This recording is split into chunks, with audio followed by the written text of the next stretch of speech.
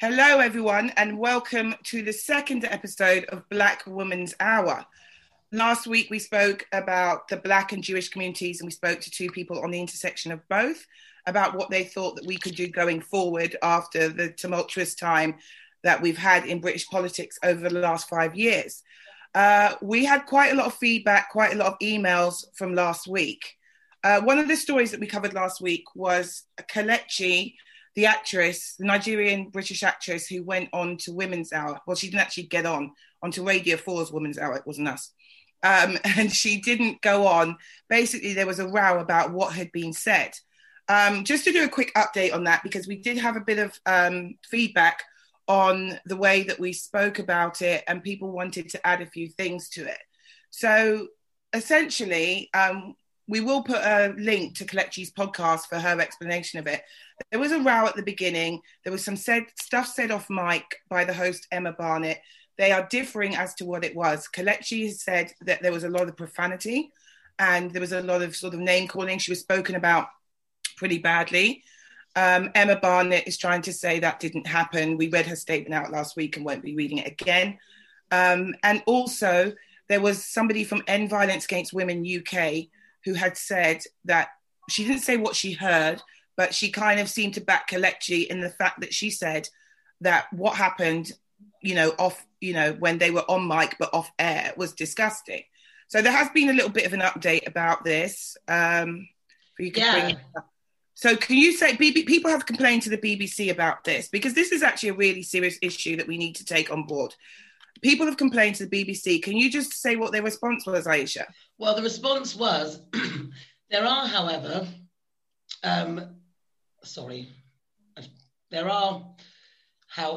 claims that are circulating about the off-air conversation that are wrong. For example, we can categorically say that Emma Barnett did not swear or use bad language at any point. Thank you once again for taking the time to contact us with your feedback, which has been shared with senior management. So they're completely, categorically, in fact, as Kelechi said in her tweet, denying that any bad language was used, which to me seems short-sighted. To me, I think it's stupid, because I think at this point, so many Black women are offended about what happened. And what I think is, let's just be honest. Listen, I've worked in the media. I've worked on these type of shows. I have been caught out on these types of shows before. I was on a TV show with Peter Hitchens, and we were arguing, and we did not know we could be heard. And he came at me, and I was going, shut up. I was like, I don't know who you are. And honestly, when I heard it back, I just apologized. Do you know what I mean? Okay, the difference is that was on air. The thing is this, right? Let's just be honest and let's just be adults about this. I'm a Black woman. If I was hosting something and people brought comments to me of a guest that's coming on, irrespective of whether I knew they were accurate or not, if all I could see in front of me is, this guest once said all Black women have got a bad attitude. This guest once said all Black women do is twerk. This guest said Black women are always angry. I go, who the beat to the beat to the beat, beat, mother beat. Do you know what I'm saying? Like, I would say it. I'm not going to lie. So if she said it, if she's a Jewish woman and she said it, I don't think anybody wouldn't understand. The difference is when it's in a work setting, you go, you know what? Hold my hands up. That did happen. I apologise for my role in it. And I think what caused the bitterness is the fact that she was upset about Kelechi's anti-Semitic comments, but she then went on to introduce Lionel Shriver, okay? And Lionel Shriver is, she's most famous for We Need to Talk About Kevin. She's an author, and she's made some horrific comments. Absolutely horrendous comments. On Question Time, she has comments about women. She said all kinds of stuff. So how come, and this is what causes tension between communities, how come you can have somebody on there like that who says all the stuff about Black women or Black people or Muslim people, but it's not a level playing field, if you know what I mean. So that's what's caused the problem. Well, Emma Barnett wasn't outraged about Lionel Shriver's racism to the point where she had to say before she came on to her producers in, bad language, essentially, right? Exactly. About her, yeah? Exactly what it is. Yeah. Hello. Hi, how are you? We just. Are you doing okay? Yeah, we are. We just started having a conversation. We're going to pick this up in a little while, simply because we have Mr. John Barnes, who is our other guest for today, and I haven't even introduced Cyndi Handson, who is. So they are two guests for today. So please welcome them. Thank you guys for agreeing to come on Black Women's Hour. We ended up with so much material, some feedback from the last show, but also something quite big happened in the United States this week. What happened was, something quite big, just like it was a little thing. So they have got the 46th president of the United States, who is Joe Biden, who was the former vice president under Barack Obama. But what was a first was his vice president was Kamala Harris. And Kamala Harris identifies as a Black woman, but her mother is South Asian. So a lot of people were speaking about, oh my God, this is brilliant. It's South Asian representation. It's excellent. It's a Black woman, And what I wanted to talk about, because there's other people who didn't feel the same way. And there is that hashtag, Kamala is a cop. And they was bringing to light her past record, as I think she was district attorney, I think it was California, and certain things that she'd done in that role. So what we're going to be speaking about today is representation. As minority people, is how important is representation? And does it matter about the record of the person that is representing? Is it enough just to see a Black face in a high place? And the journalist Mehdi Hassan and I had a conversation that didn't go well on Twitter about it. Because he made the comment saying, just because Obama drone bombed innocents, it doesn't mean we can't celebrate him being the first Black president. Now, I objected to the fact that he said, he just drone bombed some innocents. And I didn't like the way that it was phrased. I have, on reflection, I do understand what he's saying. And we have had some comments from people who saw the spat and wanted us to speak about it. There were certain images about Obama, like one that I really remember is Obama bending down for the young Black boy to touch his hair. And then the boy was touching his hair and touching Obama's. That was significant for me. But at what point do we say, we did have a few comments. Do you want to bring up a few of the comments that were said? Do you want to read a couple of them out? Before we which ones are we on? I've got the Mehdi tweet here. Just tweet what. Read that. So he said, in hindsight, lol, this was a badly phrased tweet, now being deliberately misread by bad faith people. What he originally said, I think, was, I love how people think this is some great own or gotcha of my tweet. So Obama being the first Black president wasn't worth celebrating, even though he drone striked a few people. But so he's basically saying that he misspoke essentially in his tweet. Yeah. And I mean, we do know he has done work criticizing the Obama administration, right? But it did sound a bit callous and offhand to be a bit like, even though drone struck some people, it felt a bit callous. I mean, so what would you say about this, John, in terms of like representation? Do you think it's more important to see, because obviously the Tories over here comment about having the most diverse cabinet. That's not really helping Black and brown communities right now. Do you think it's important to see people, Black and brown people, up there no matter what? Or do you think we have to hold them accountable for what they do? Well, of course, we have to hold them accountable, but we can't hold them accountable in terms of representing Black people themselves without representing the country. Obama was the first Black president. But of course, if you look at all the Black American comedians, they said all of a sudden we're eating fried chicken in the White House and, power to the people. He's the president of the United States, which is a Western capitalist country. He can't all of a sudden change the way that the business is done, regardless of what he feels, because he has to represent the people. And at this moment in time, because the equality isn't there in terms of not just representation, but in terms of where we should be in terms of equality, he can't carte blanche come in and then say, I'm going to make everything equal for Black people, which is why he's had problems when he's talking about some of the social issues that he's trying to implement in America, Medicare and stuff like that, because, of course, this is alien to America. first of all, I just have to say I'm just very glad that Donald Trump's not there anymore.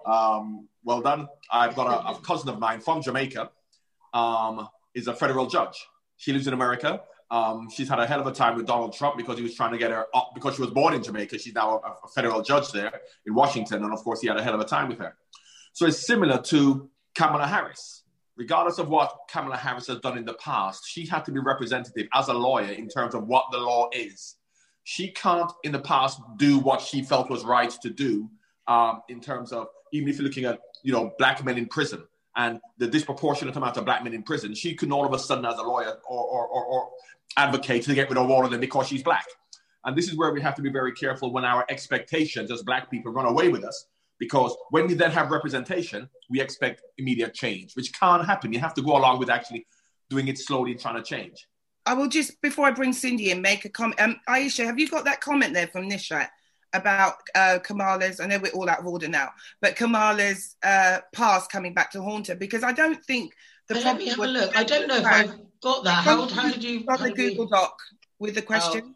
Oh, okay, fine. So I don't think the issue was that black people were in prison and she can't just take them out of prison. It was... Can you read the comment from Nishat about that? Yeah, give me 1 second. South Asian I think I'm talking generally. I'm not talking specifically about that. I'm talking generally when a black person gets into a position of power.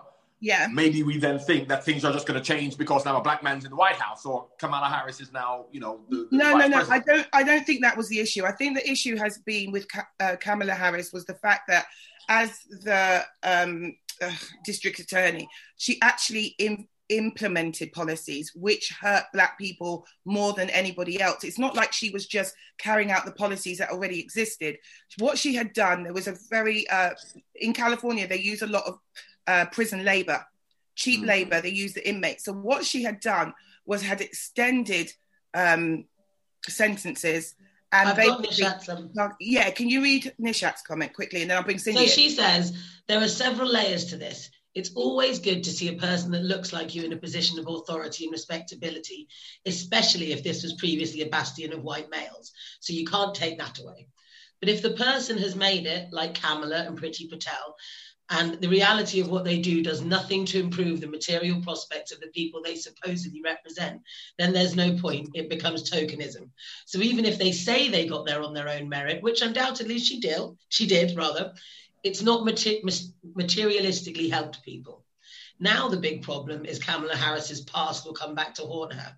She was the district attorney in California, I think, and what she did was deliberately extended prison sentences so that the state could benefit from prisoners' labours for longer.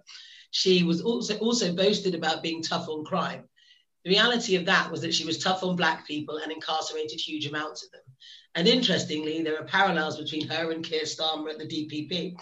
What is significant about Kamala Harris is that she's probably going to be president because Joe Biden might peg it as he's so old. So she's a very powerful woman in that respect. But a lot of South Asian women I have seen have been quite offended by Mehdi Hasan's comments about her eating South Asian cuisine, as if that's the essence of being South Indian.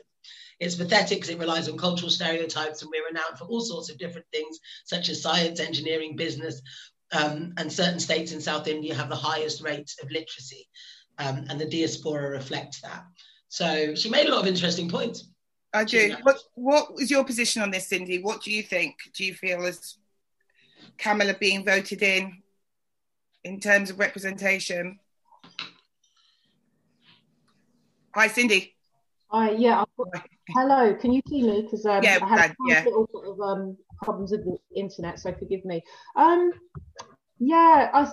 It's a difficult one because we talk about power. Well, what is power? I mean, I don't know if this table that we're talking about is a table that is really has the interests of black people anyway. So that's something that I immediately speak to and probably echo John's comments about, the over expectations in places where, the table is already set, and in that table of America particularly is rooted in colonialism and a lot of white supremacy. So if anybody joins that table, the way they'll have to chip down that is a hard slog anyway. So I think in terms of representation, yes, it's nice to see our own faces on something, of course. But I just don't think that, I think in 2021, we need a bit more than that. And we have to really understand what we're we're suggesting is positive representation. So with Kamala, yeah, she's been known as the top cop, hasn't she? That's literally what she was known at on the attorneys and so on. And but it's nuanced. It's so nuanced because yes, in one situation we saw the picture of Kamala and Obama with the fist bump, and I said immediately, I need that picture. As soon as I saw them do that, I was like, that is a charming representation of a type of blackness that I'd like to see. But the two characters in question doing that are highly problematic, and that's the thing that we have to constantly navigate. So I think I've kind of agreed with most of what's been said. It's not straight. It's certainly not black and white, no pun intended. It's very nuanced and pretty complicated. And anybody expecting people to, be saviors of the black experience and black struggle just because they are in places of political power in Western politics is very naive to me. Ava, can I just jump in? First of all, she should be tough on crime. She should be tough on crime.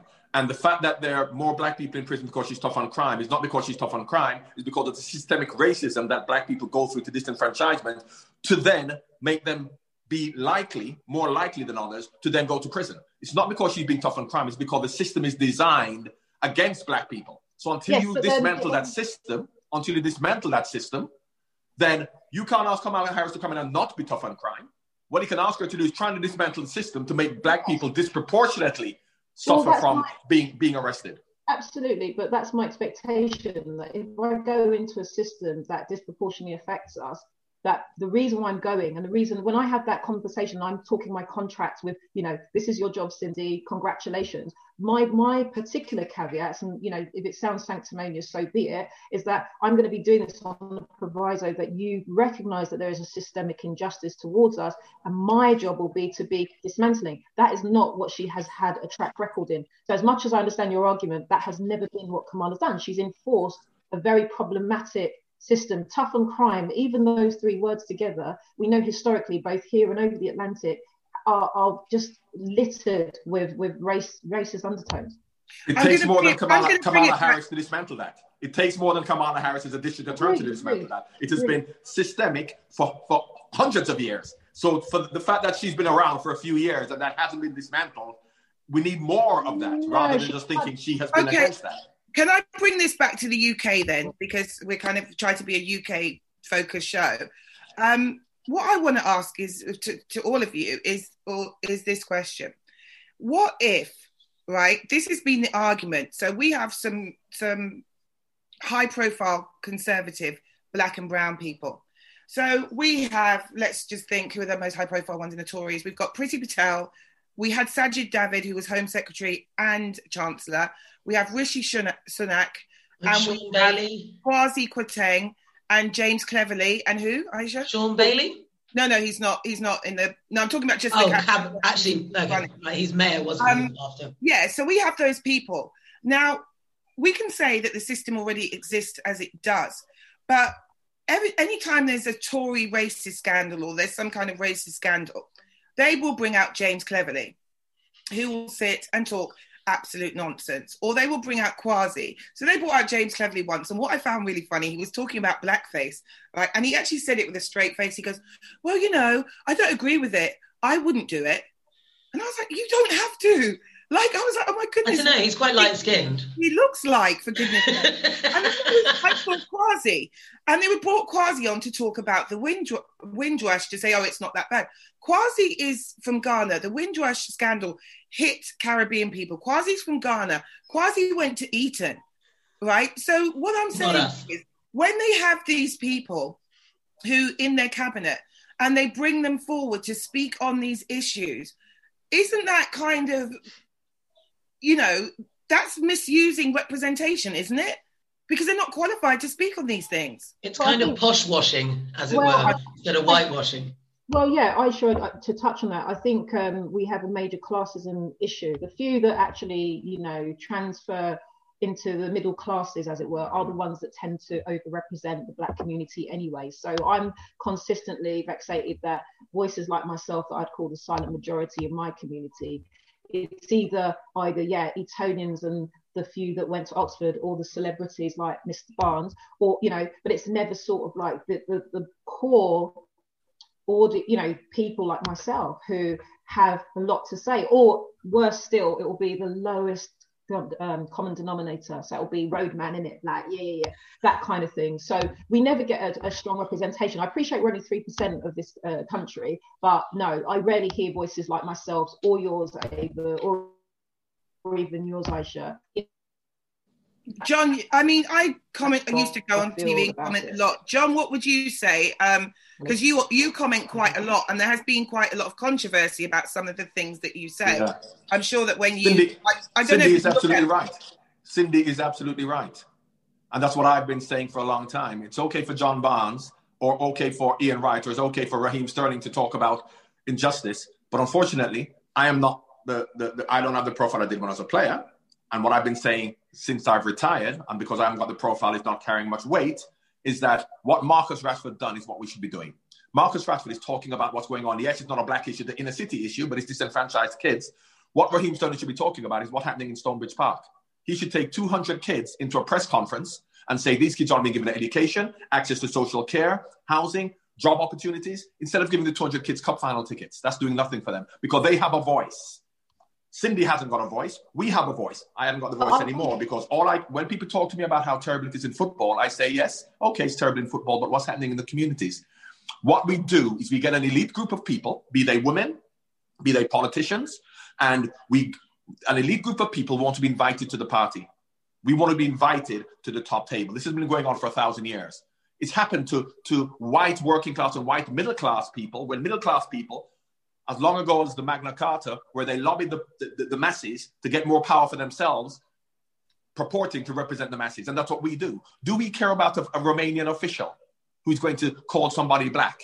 And that's going to be on the pages for 4 days, whereby you have black kids in the inner cities who are stabbing each other, but no one cares about that.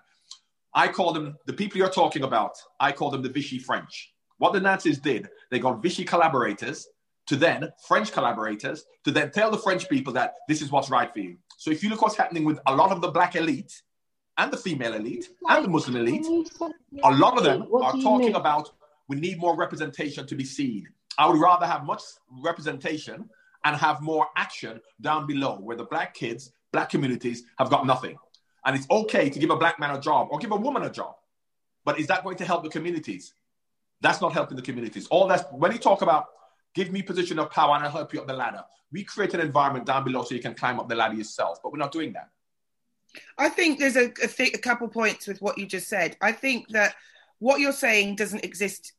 These little things, they don't exist in a vacuum. So I do think if there has been a racist incident on the pitch, I mean, a few years ago, you were on it actually, I didn't meet you then, but we did Clark Carlisle's Is Football Racist?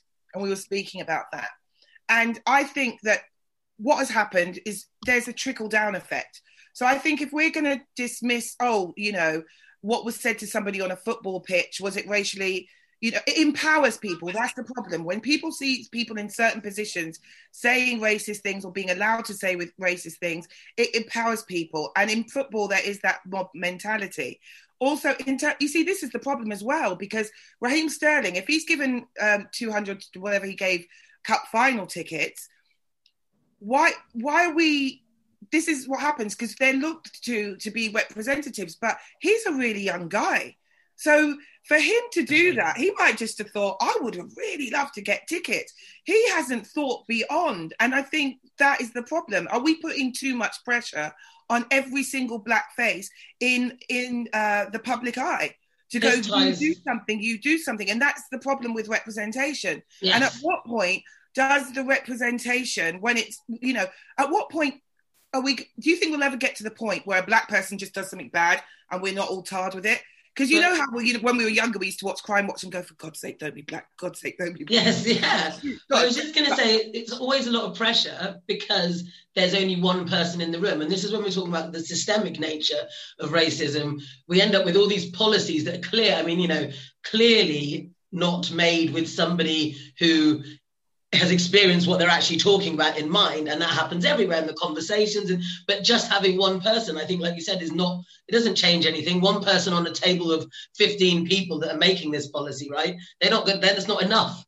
And that's kind of, this speaks to the point. I don't know when you get to a point where it's enough, but you can see just having little bits of representation has made changes in terms of you can watch programs and you can tell there was a black person or a gay person involved because they would not have that insight, right? Otherwise. And I think that makes a difference. Yeah, that is. But what do we do with the power we have? John, can I ask you this quick question? What do we do with the power we have?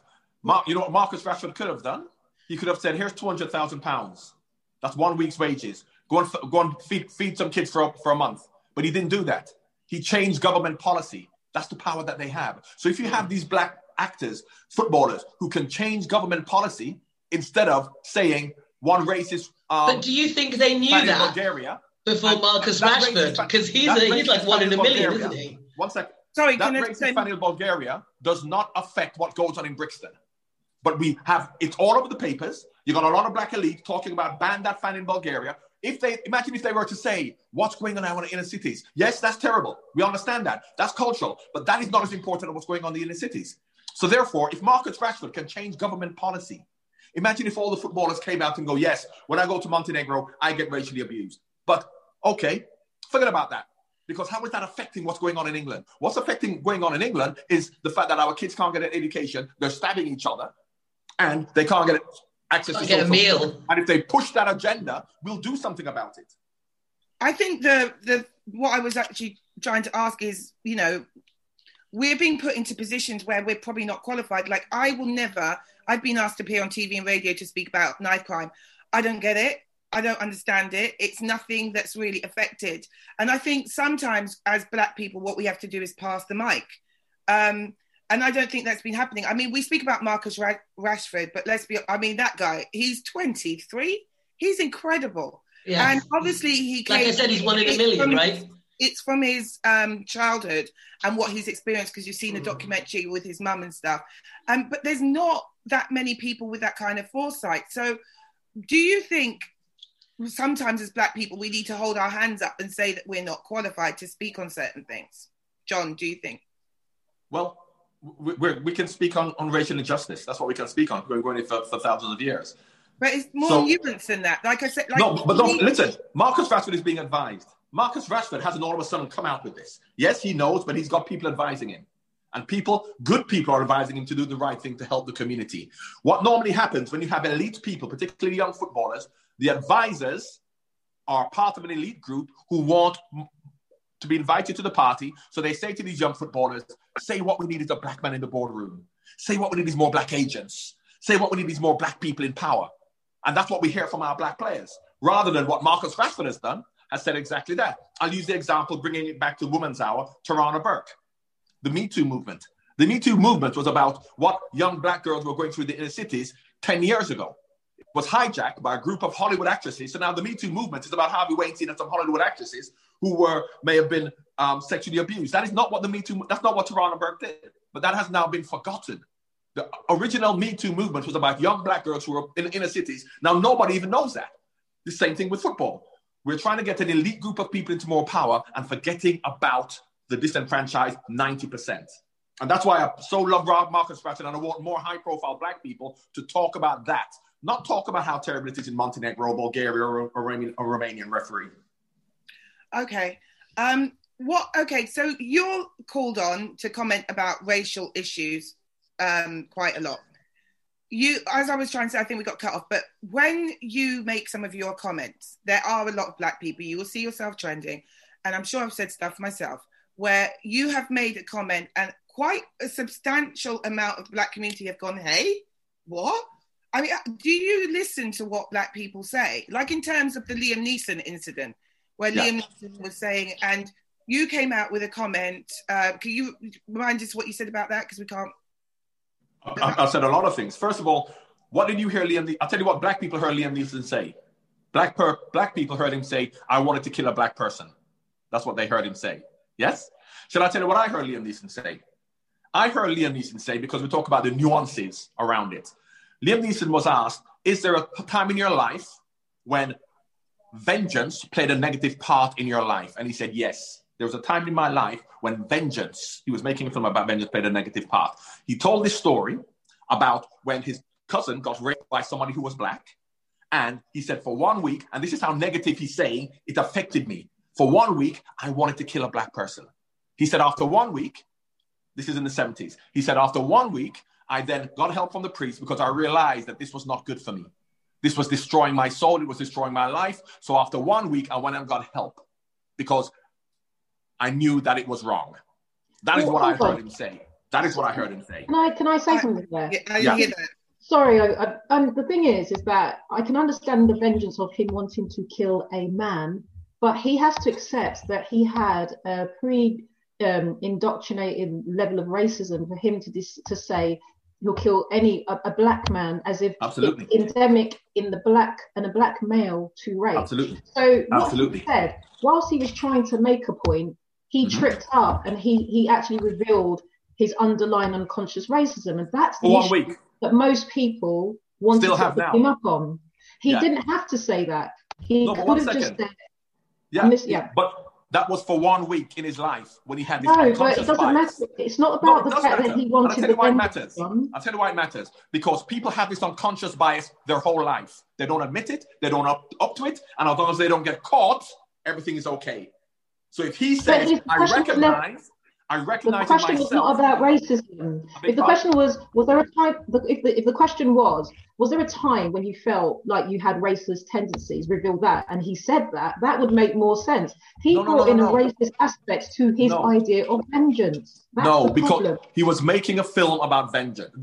His film was about vengeance and revenge. And they said, has there been a time? And in fact, if you listen from the start, you know what he started saying? He started saying, growing up in Northern Ireland in the 70s, in Northern Ireland, he started talking about Catholics and Protestants. He was going to make the point that as a Catholic, he wanted to kill Protestants because that is how you've been conditioned to think. And he thought, no, I'm going to get myself in trouble. I'll use another example of how vengeance played a negative part. So he made an example of how vengeance played a negative and destructive part in his body for 1 week. Now, why I say that I admire him is because so many people are unconsciously biased, racially or otherwise. They don't admit it. They never address it. And you continue your whole life, as we see now why black people are being disenfranchised because people won't admit that they're unconsciously biased. He did it. And he said he got over it after 1 week. And this was in 1970. And this is why people are afraid to say how they really feel. Because if people then said, yeah, I used to be racist because of the way I've been conditioned. He did it. Okay. People do say I used to be racist and stuff. I think the problem that we have with what Liam Neeson said, I agree with what Cyndi's saying. And what he said was outrageous. On top of that, we have to look at the disparity and who has the freedom to talk and say these things. If you want to look at this, like I said, these issues don't exist in a vacuum. There were Muslim kids who wrote stuff after bombings in Afghanistan, go, I hate this country, whatever. They were swept up. They barely pressed post on Facebook before they were swept up. After the riots, there were black kids that were online saying stuff like, I hate the police. I've been stopped and searched. I just want to kill a policeman. Boom, you're picked up. I think that, honestly, this level of forgiveness or this way to understand, it's not equal across the board. There's huge disparity and there are huge consequences for black people and Muslim people, brown people, whatever, speaking that way. You cannot go back and arrest Liam Neeson for 1970 when he said, for 1 week I went through this. So I don't know what asked for that. That's the sort of thing. Exactly. So I understand that. I understand exactly what you're saying, but you can't use Liam Neeson in that context. I understand exactly what you're saying. But you can't use Liam Neeson in that context. That's not. And I'll tell you another thing about this quickly. Let me say this quickly. I can't understand that. You can't understand that. Do you understand the Catholic and Protestant dynamic in terms of what vengeance and revenge means? I do. I understand what rape is, and I understand that rape is a terrible thing. And people if you're a Protestant, I spoke to Eamon Holmes about this. If you are a Protestant, it's okay. If you're a Catholic, and a Protestant policeman kills a Catholic. Your duty as a Catholic is not to kill the Protestant policeman that killed him, is to kill any Protestant, because all Protestants are the enemy. Of course, it's wrong. It doesn't make sense. But this is how we have been conditioned. Are we going to blame what goes on in... John, this is completely different. This is different. Simply because you're talking about like issues between... I do know that my sister had an Irish fiance who forced me to learn this stuff. And so that is very different. If he had said, why wouldn't he say, if your friend was raped, right? I understand what you're saying. It happened a long time ago. He thought this a long time ago. Okay. If your friend was raped, why would it bother you if a black or white man did it? Why would you be looking for a black man? No. And also the way you describe it. We have to talk one at a time, but honestly, it was somebody black. I understand. It was somebody black. You're not. Right? You're not.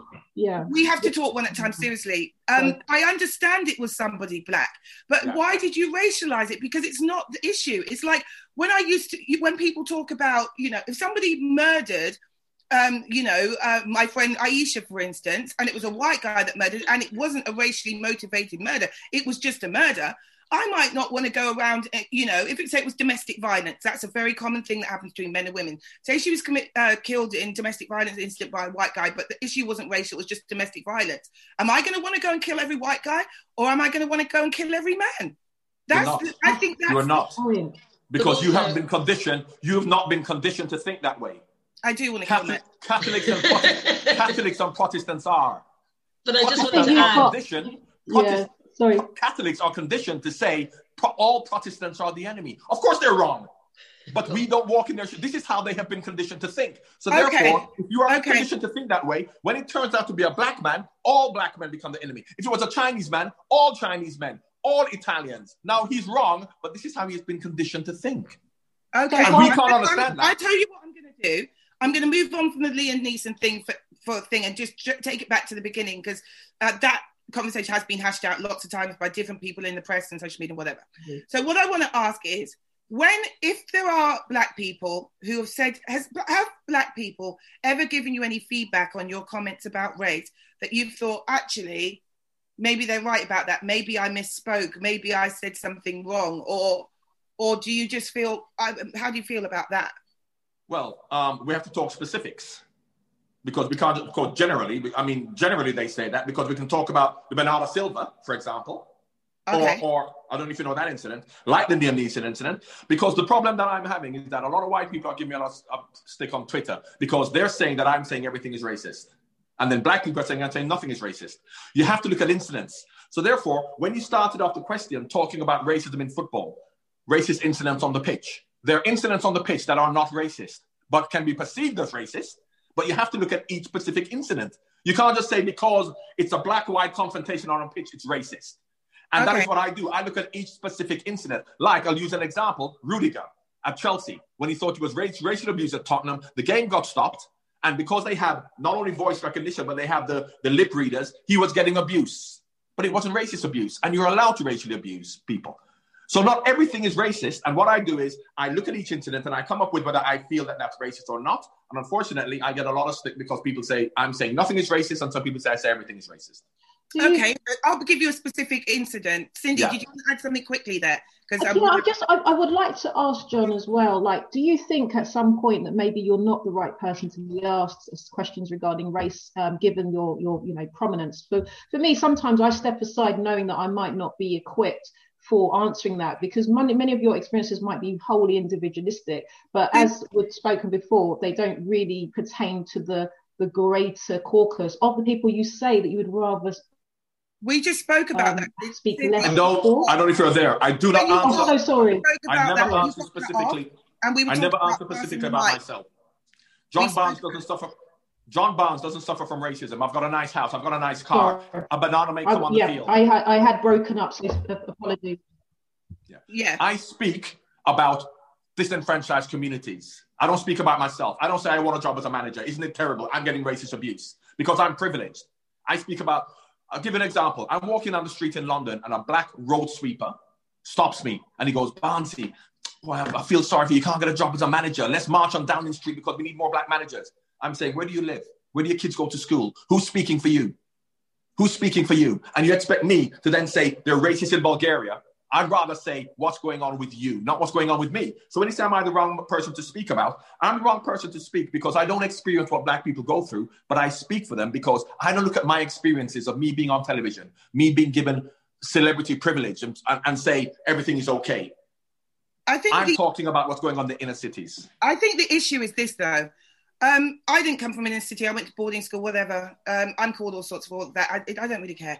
But what I'm saying is, I think the mistake that we have is to look at racism only through the lens of poverty, because there are footballers out there driving nice cars that get stopped, get inconvenienced. There are, Dawn Butler was in the House of Commons, asked if she was a cleaner, and she's a member of Parliament. Diane Abbott was Shadow Home Secretary, and she gets the worst racism. So I think if we reduce it to a class and a poverty issue, I had this discussion on Newsnight once, and there was a guy from Saatchi and Saatchi there, and all they kept talking about race, and they kept talking about benefits and this and that. And I was saying that's not the only thing that we have to face. But since we're running out of time, and John, we want to ask a couple of questions. There was a Sky interview after the death of George Floyd, and sadly we can't upload it. Do you remember after you gave an interview, but you did make a distinction between systemic racism and racist incidents? Yeah. So, a question that we have for you was, how are you able to separate the two? You've kind of answered it, but do you have anything else to add? So you would say the thing that happened on the pitch is just a racist incident, and you're talking about people in inner cities being, is that, have I got that okay, correct? Systemic racism affects Black people every day of their lives. Racist incidents happens to John Barnes on a Saturday for 2 minutes when a banana comes on the field. Then after that, I can go to the front of the queue to get to the nicest restaurants. Police may stop me, but when they know I'm John Barnes, I can carry on. My whole life, for the rest of the week, I don't experience any racism at all. Systemic racism is what we really have to challenge. And once we get rid of systemic racism, the racist incidents will stop. But we're doing it the other way around. We're targeting racist incidents rather than looking at systemic racism. I think a lot of Black people do agree with that racism has been reduced to just name calling, and it's not just about name calling. Cyndi, did you have anything that you wanted to add just there? Because we did have a couple. This is a question we got for you, John. I don't know. If you had to choose between being British or Jamaican, which would you choose? Because like when I was younger, I used to call myself Caribbean and stuff. Like I would have failed the Norman Tebbit cricket test. But as I got older and started going to Caribbean more, and they were like, "Where do you come from?" I was like, "Here." They're like, "You don't." Like, I'm going to tell you straight. I am, now that I'm not John Barnes, superstar football anymore, I'm treated as a Jamaican. And of course, a bit like when Ben Johnson won the Olympics, then all of a sudden when he got done for drugs the next week, he was Jamaican-born Ben Johnson, but he won the Olympics for Canada. So I'm finding that myself anyway, but I always knew that would happen. So I see myself as both. I'm born Jamaican, my family live in Jamaica. I am treated as a Jamaican, but I'm British Jamaican. And so when it comes to your kids, the second part of that question, because there are a lot of people, this discussion comes up a lot, when it comes to people of mixed heritage, what do you tell your kids? Would you tell your kids to identify as Black or mixed or choose their own? Well, first of all, because of my privilege, which I understand, my celebrity privilege, my children have been brought up in a nice little village. My son's a plastic surgeon, my daughter's a doctor, my other son's a banker who's got a first in maths at Leeds. They don't go through a Black experience. They know that they're Black, but very much like me, they understand racism, systemic racism, and they do not experience it at all. So they don't judge their own lives or the racial discourse in terms of what happens to them. They see the injustice out in the world as much as it doesn't touch them at all. And that's why I'm so proud of them, because they don't speak for themselves, because they're fantastic, they're doing very well, but they understand what actually goes on. And that is what the elite group of people should be doing. Not saying we want more power. We should be saying, let us get more equality or equal opportunities for people underneath us. When I say underneath us, I'm not being... And I think Black. Something your son could do is give me a free tummy tuck, please. For Black power. He's a plastic surgeon, funny enough, consultant. But he does car crashes and burns. You want cosmetic surgery. You don't need it. You don't need it. Okay. Did we have any other questions for John? Oh, yeah. Somebody said beyond... Okay, you were speaking about what Marcus Rashford does. Beyond the public statements and comments you make about race and football, is there meaningful action that you take behind the scenes that we don't hear about? Well, there's no meaningful action I can take because I haven't got that profile anymore. A lot of people may remember John Barnes, but I am not on Sky, BBC. I get invited on Now Again. That's why the footballers and the actors, the current ones, are the ones who have the power. I can just argue with people on Twitter because, of course, I'm getting marginalized more and more because when I go onto these programs and they talk to me about how terrible it is, I said, what's happening in your institution? I've just seen that the BMA people, the medical society have now said that the medical profession there's systemic racism towards BAME, which I hate that term anyway, but let's use it so we understand. Systemic racism. So there's systemic racism towards the BMA people, police, football. What does that tell us? That is everywhere in society. So let's not target one particular industry, absolve ourselves of responsibility by saying it's a problem in football, it's a problem with the police, it's a problem everywhere. And until we acknowledge that it's a problem everywhere and people hold their hand up and understand why it is a problem, it'll continue. Can I just say something I know you did, actually, which I don't think... a black woman, because she'd asked me to help her publicise her GoFundMe, and she wrote to you, and she and her daughter were trying to start a new life, and they were trying to raise a couple £1,000, and you gave her 500. I remember, yeah. She was very, very grateful to you for that. And no, that's fine. Something that you did that wasn't publicised, and I'm publicising it, because it meant a real lot to her. Oh, no, it's a pleasure. It's a pleasure. Can I just say one more thing? Yeah. What I'm trying to do now, and it goes with the Bernardo Silva situation, what I would like to do is to change the perception of the black image. The perception of the black image is a black person, man or woman, jet black skin, big lips. Why is that perceived as negative? Even within ourselves. When we see an image, one second. When we see an image, if you saw an image of a light-skinned John Barnes, Rio Ferdinand, in a cartoon form or otherwise, we'd say that's okay. But you all of a sudden put big lips and black skin on it, and it's a negative representation. I understand historically in terms of the representation that actually stood for, but when are we going to change that among ourselves and say if there's a black man with big lips, there's nothing wrong with that? And he's not unworthy. He's not less worthy than a light-skinned John Barnes. You brought this up at the last part of the show. This was a good thing to discuss. I think black women have really led the charge in terms of representation of ourselves. I think black men have a long way to go, actually. If you want to do that for men, go for it. But for black women, we are streets ahead of our men when it comes to positive representation of ourselves. And you can see that everywhere.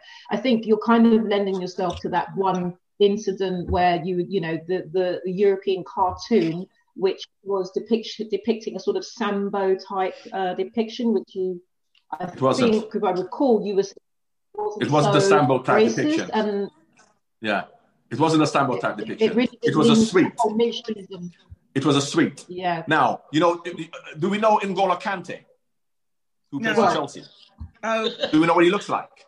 No, I don't. Can I have a look for him? Okay. Do you want me to try and get him up? Okay, look for N'Golo Kante. If Maltesers was going to say to N'Golo Kante, we're going to pay you £10 million to advertise Maltesers. So it's going to be a little picture of you. You know what he look like? A brown face, black skin, and big lips. And and that will be the image of him because that is what he looks like. And there's nothing wrong with that. I agree. So when we actually see that, why do we then feel that it's an insult? And I understand historically. I know all about history and slavery. I understand that. But why do we ourselves feel that that's a negative image? I think because you keep sort of glossing over the historically part of it, but the historically part of it's really important. And I did quite. Of course it is. Last year, we have become traumatized by that image. Now he's not in change. No, 1 second. He's not in change. He's not a slave. He has got black skin and big lips.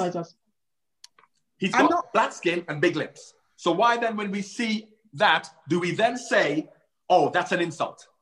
Okay, I think what I'm going to do, and I really wish, like Cyndi, you brought this up before, because this is just a great point to speak about, and it kind of lends itself, because last year they pulled a lot of the comedy off that had blackface in it and stuff.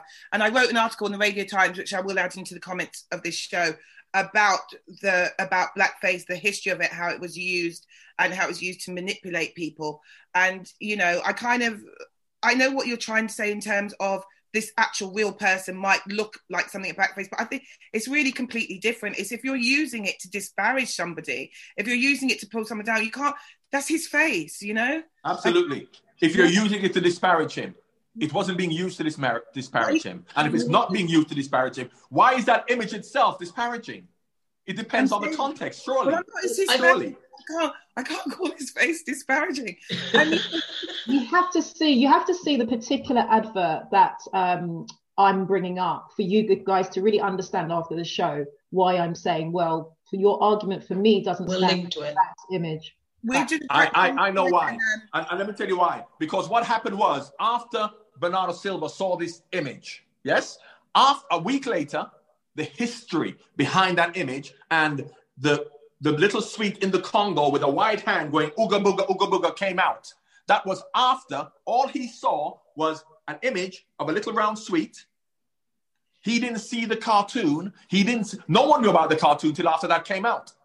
No one saw the cartoon. So what I'm saying is that after seeing the cartoon, you're going to go, oh, that's terrible. But Bernardo Silva did not see that cartoon. All he saw was a picture of a sweet who he thought looked like his friend. Now, obviously, the historical context, which came out after that, made it look really bad, as if he's making fun of him. I just really quickly say, this still speaks to the fact that I live in my council flat still, so let's just bring in that I'm sort of like in between yourself, Ada, etc. I'm saying to you that a lot of us, we have educated ourselves. We do know these things. The idea that you think that we don't is why sometimes you do get a backlash with a lot of us from the community, John, because I'm literally letting you know that the history of blackface is very, very prevalent in my environment and my upbringing. Okay, so it's not something that is foreign to us. You know, if you look at it was very Charlie Hebdo-ish, Ava, for you to understand the kind of caricature of this individual. There was nothing sort of fun about it for Black people to look at that. But you know, each to their own. But I don't know you. I would never assume that you haven't educated yourself. Why would you say that I am assuming you haven't educated yourself? No, it's just that I think that sometimes there's this idea that nobody knew. The reason why he got the backlash is because guess what? The people that never get platformed between the celebrities and the elite you speak of never get to speak. So a bit like the internet in general, nowadays everybody's saying, oh, you know, Black people now have got so many issues. No, we were always talking like this. These were all the conversations we had in our kitchens, and now the internet has amplified that. So I'm saying I didn't know that about that sweet, right? Until I saw it after. Okay. Did you know? What, the French sweet? It's no, it was Portuguese, I think. Because the French have tête du nègre as well. No, it's a Portuguese one. I'm talking about. I'm not saying I didn't know about it. I'm not being condescending to anybody to say I knew and they didn't know. It was a big surprise to me when I saw that cartoon as well.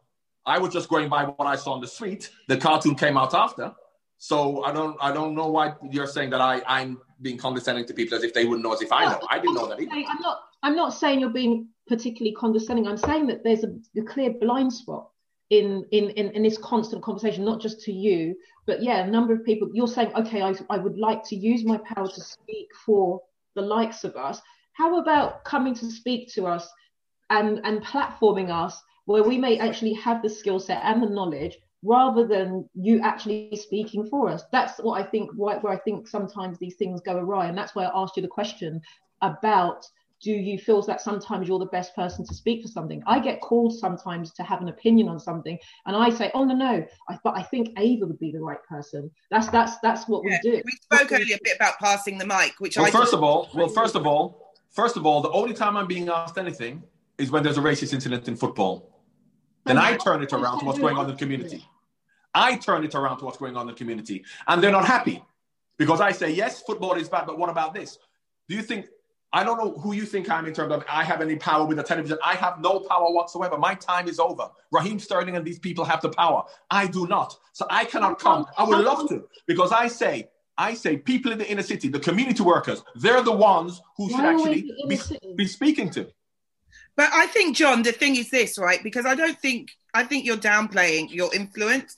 And one of the questions that we had from you, I really don't think you understand how significant seeing you. I mean, I remember you when I was young. I'm not that much younger than you, but I remember I learned all the words to the New Order rap, the England, whatever.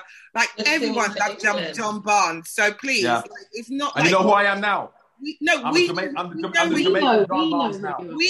am the Jamaican John Barnes now. No, mate. You may think so, yeah? We know who you are, John. You know who I am, but do you think so? How often do you see me on Sky, on BBC? Do you know what job I have? Do you know if I do anything? What I'm actually saying is you're downplaying. What platform do I have apart from Twitter? John, you were the John Barnes. Are you crazy? Yeah. I used to be John Barnes. No, I you used to be John Barnes. Unless you change your name. Listen. This has happened. He used to be Frank Bruno as well, didn't he?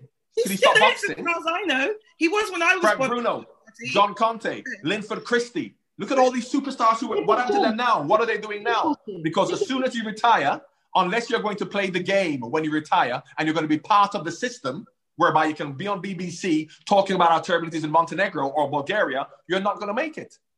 You're not going to make it. Because you know what I'll do on television? If they put me on ITV or Sky and they told me about football, I'm going to go, I'm looking at, what about a representation in Sky on BBC?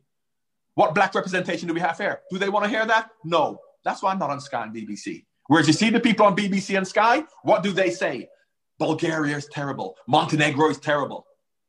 That's what you hear from them. I think we're talking kind of about two different things. I'm not saying that you are on TV all the time as when you were Premiership. I'm saying don't underplay your celebrity. You are a hero to a lot of us. We grew up. Yes. We loved you. What are you talking about? You're still John Barnes. Come on, mate. Why are you waiting? With no power.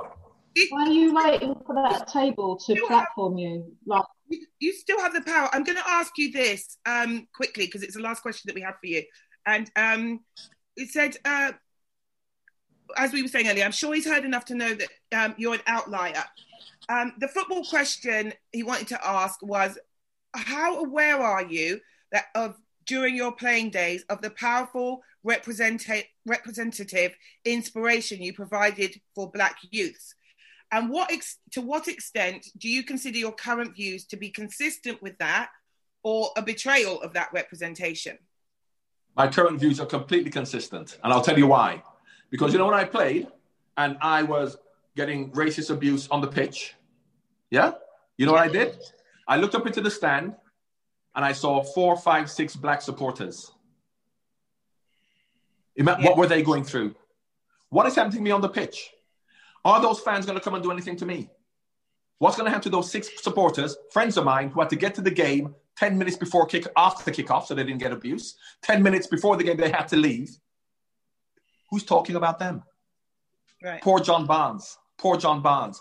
When I'm on the bus going down the Holloway Road after Watford played against Arsenal, and I'm on the bus drinking a glass of wine and eating my lobster because that's how we traveled as footballers, and you had loads of fans on Holloway Road, Arsenal fans, and I'm not saying Arsenal fans are more racist than anybody else, and they're throwing stuff at the bus and they're racially abusing me. Isn't that terrible? I know who was walking amongst them going about their business. Young black men and young black women who were cowering in the shop windows. Who's talking about how terrible it is for them? Poor John Barnes.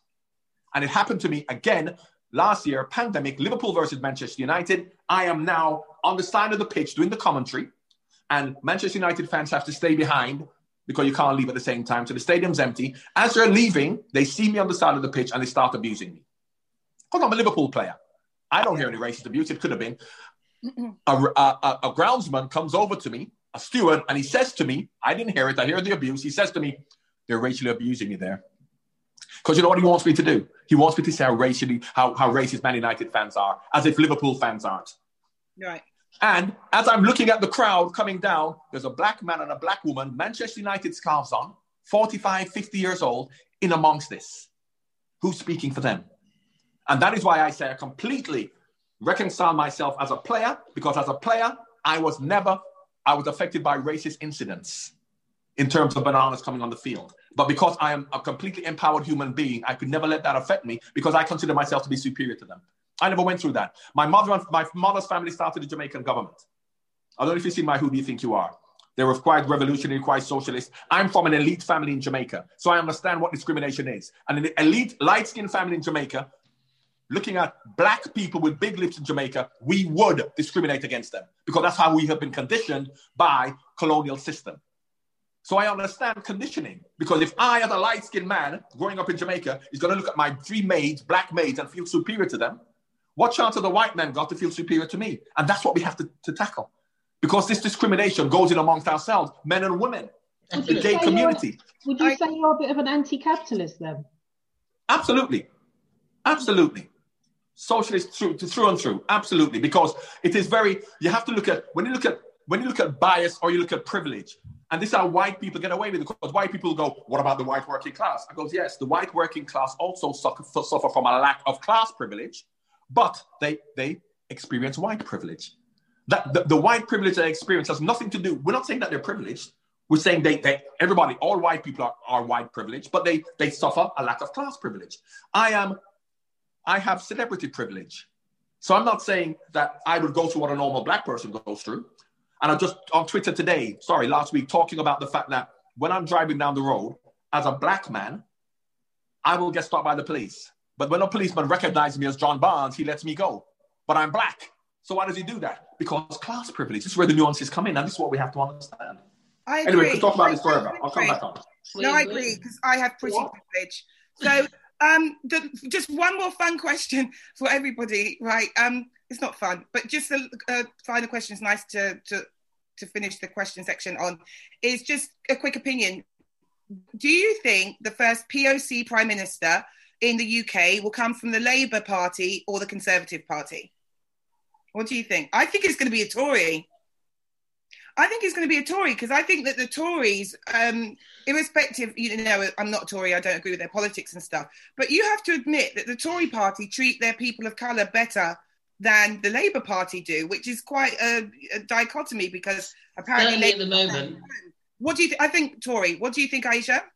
Well, certainly at the moment, the Tory party are treating their people of colour better than the Labour Party. And I think as well, in order to get the Tories that would never vote for a person of colour Labour, it would have to be Tory. Does that make any sense?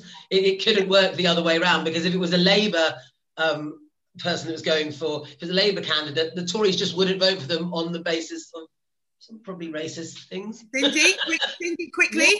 I think 100% I agree, and I think the reason why is that in terms of it would have to be a Black British person who's first generation. Being a Ghanaian myself, and a bit like John, goes back and forth back home. Back home, a lot of Black people don't see themselves as Black. Understandably, they see themselves as their nationality first and foremost. And often when they come here, they miss all the nuance that, the Windrush generation and the African generations that have been here a bit longer do. So you will find that a lot of people currently in the Tory party tend to have that proximity of sort of dismissing the Black experience beyond racist incident. They don't see the systemic issue until their kids are caught up in the system, and by then it's too late. So yeah, I think you say Tory. John, we'll finish on you. What do you think? First POC Tory, 100% Tory. You think it'll be Tory? Because they play the game better. It'll mean nothing, but they play the game better because they've been convincing people that they're representing them. That's what they'll do. Okay. Thank you, John, for joining us. Really, really good. Thank you. Thank you so much. Nice to see you all. All right, then. Bye. Take care. Take care. See you later. Bye.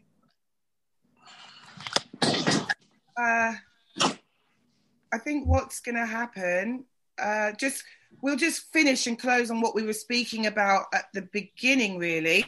We had so many comments, we had so much to say, but we got John and he had a certain amount of time and we had to let him into the meeting for that period of time. Aisha, we just want to wrap it up as well, because last week our Black Women's Hour lasted an hour and 46, and we're trying to bring it down a little bit. To have a less black hour. Yes, less black hour. You want me to read out the first bits about Mehdi that we just didn't have a chance to? Now we'll pick up Mehdi next week. Next week? Okay. Anything else? I think, yeah. So I think just before John came on, we were just sort of speaking about Kelechi. I think we covered quite a lot of things in that about representation and disparity. And I think that was the problem with what happened with Emma Barnett and the Kelechi incident, is that if you are going to say, okay, we don't want racists on because this person's made anti-Semitic comments, to then in the next breath turn around and introduce Lionel Shriver, who has been extremely offensive. And I think that she does have a blind spot when it comes to these things. And when I did her show last year around the context of blackface, I was on Emma Barnett's show, I think it was Radio 5 at the time, speaking about blackface. And she read out a comment about Frances Barber about me, because I was talking about the League of Gentlemen doing blackface, and I'd said, well, I haven't actually watched that show, but, I've seen the stills on. She's like, oh, for goodness sake, she hasn't even seen it. Someone's on radio. I did nearly swear on that, because I said to Emma at that time, do not bring that racist woman's views to me. I'm not interested. You understand? And that is the problem. Frances Barbara has made some outrageous comments about Muslim And she's people. still platformed. She said to a Muslim woman, "Oh, stop killing us." She said some awful things. So we need to recognise, and what the media needs to recognise, is that if you're going to go after racism, you're going to have to go after all racism. And that is what causes bad feelings. With equal fervour. Well, exactly. You know, they'll say they're, you know. With the same vim as the yeah, exactly. Right? So it's just like, you know, so this is where the disparity happens, and this is where bad feeling comes in. And this is why when we speak about a hierarchy of racism, it is a fact. There was a lot brought up in what Mehdi said about South Asian racism. Unfortunately, we didn't get to it all. But I would like to thank Cyndi for joining us. You're incredible and everything. And Aisha, as usual, you were fantastic. God, we had so much. We had so much. We had so much that we could say. So good. Keep, guys, subscribe to our channel, please. And also keep tweeting at us. Keep sending us messages on Instagram. Suggestions, questions, anything. We're always there to engage. Yes, we are. And we do intend to go more than once a week at some point, but we have kids and they're oh my God, kids. And right now, all three of us have got young children. Yeah, everyone's just like, oh God, just at the sound of the word. Yours is 8, right? Mine's 4. Yeah, 8. The one at home. And Cyndi, yours is 6. It's hard, man. And homeschooling. It's an episode in itself. Woo! Yeah, exactly. Yeah. Always. Yeah, I see that, Cyndi. Maximum respect to the teachers for what you do. Maximum respect. Stop slagging. Absolutely. They are doing a great job. And pay rise now. So thank you very much. And please, we will say on Twitter who our next guests are going to be. And thank you very much for joining us on Black Women's Hour. Black Women's Hour and 15 minutes. It's getting less black by the week. All right. Bye, everyone. Bye. Take care.